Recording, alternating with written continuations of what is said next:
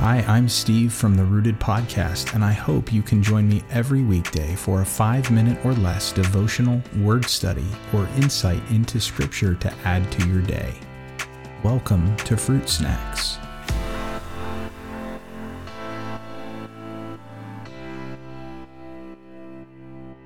Hey everyone. In today's closer look, we're going to examine an interesting way of translating the Greek phrase pistis Christou, which traditionally in most modern translations is translated as faith in Christ. But depending on how you render the Greek, it could also be translated the faith or the faithfulness of Christ. So which is it? Well, this is a somewhat old debate, but in recent years, it has popped back up, and it does from time to time.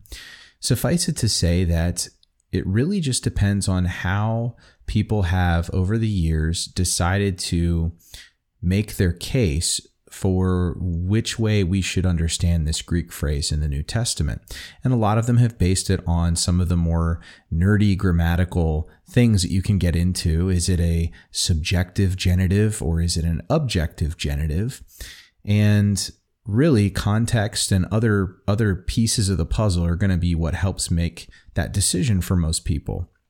Suffice it to say, the majority of scholars in today's modern Bible translations have sided on the translation faith in Christ.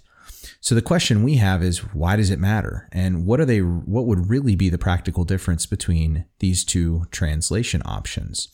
Well, on the one hand, if you look at passages like Galatians 2:16, which is one instance of this Greek phrase, you could translate it as saying that we have been justified by our faith or our trust in Christ and not by works of the law, which seems pretty straightforward, that it is our faith and trust in Jesus, in what he has done, and not in what we can do through our own works of the law, that is our justification.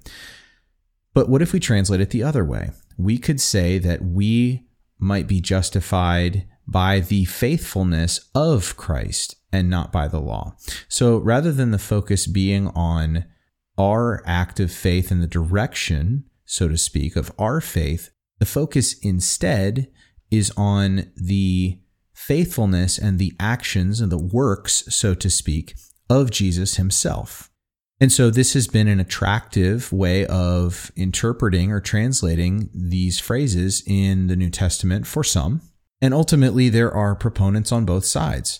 The real question for us is, how should we understand this from a theological standpoint? Does it make any difference? Or is there a sense in which maybe both have some justification and some basis in what the Bible teaches?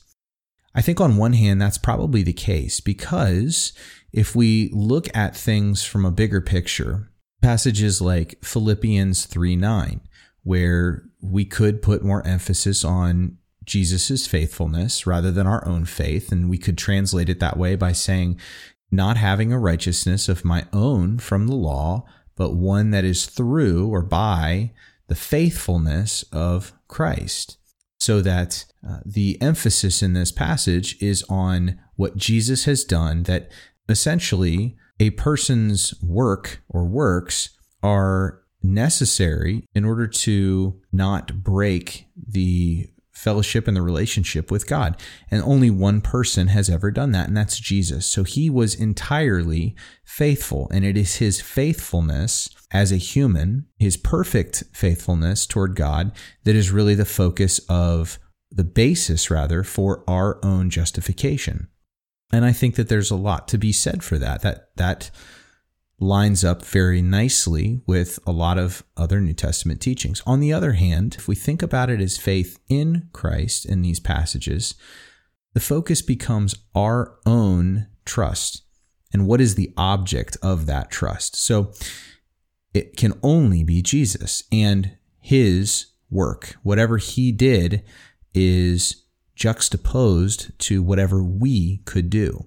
And so the question, if we translate it faith in Christ, becomes our decision as people to lean solely on the work of Jesus and what he did and who he was, rather than who we are and what we can do. I think in some ways there's something to be gleaned from both of these translations, but it's an interesting thing that can help us see that there's quite a lot of thought and careful decision making that goes into translations. And so this is just one example of the kinds of decisions that Bible translators have to make as they go about constructing a version of Scripture in any other language than the one it was originally written in.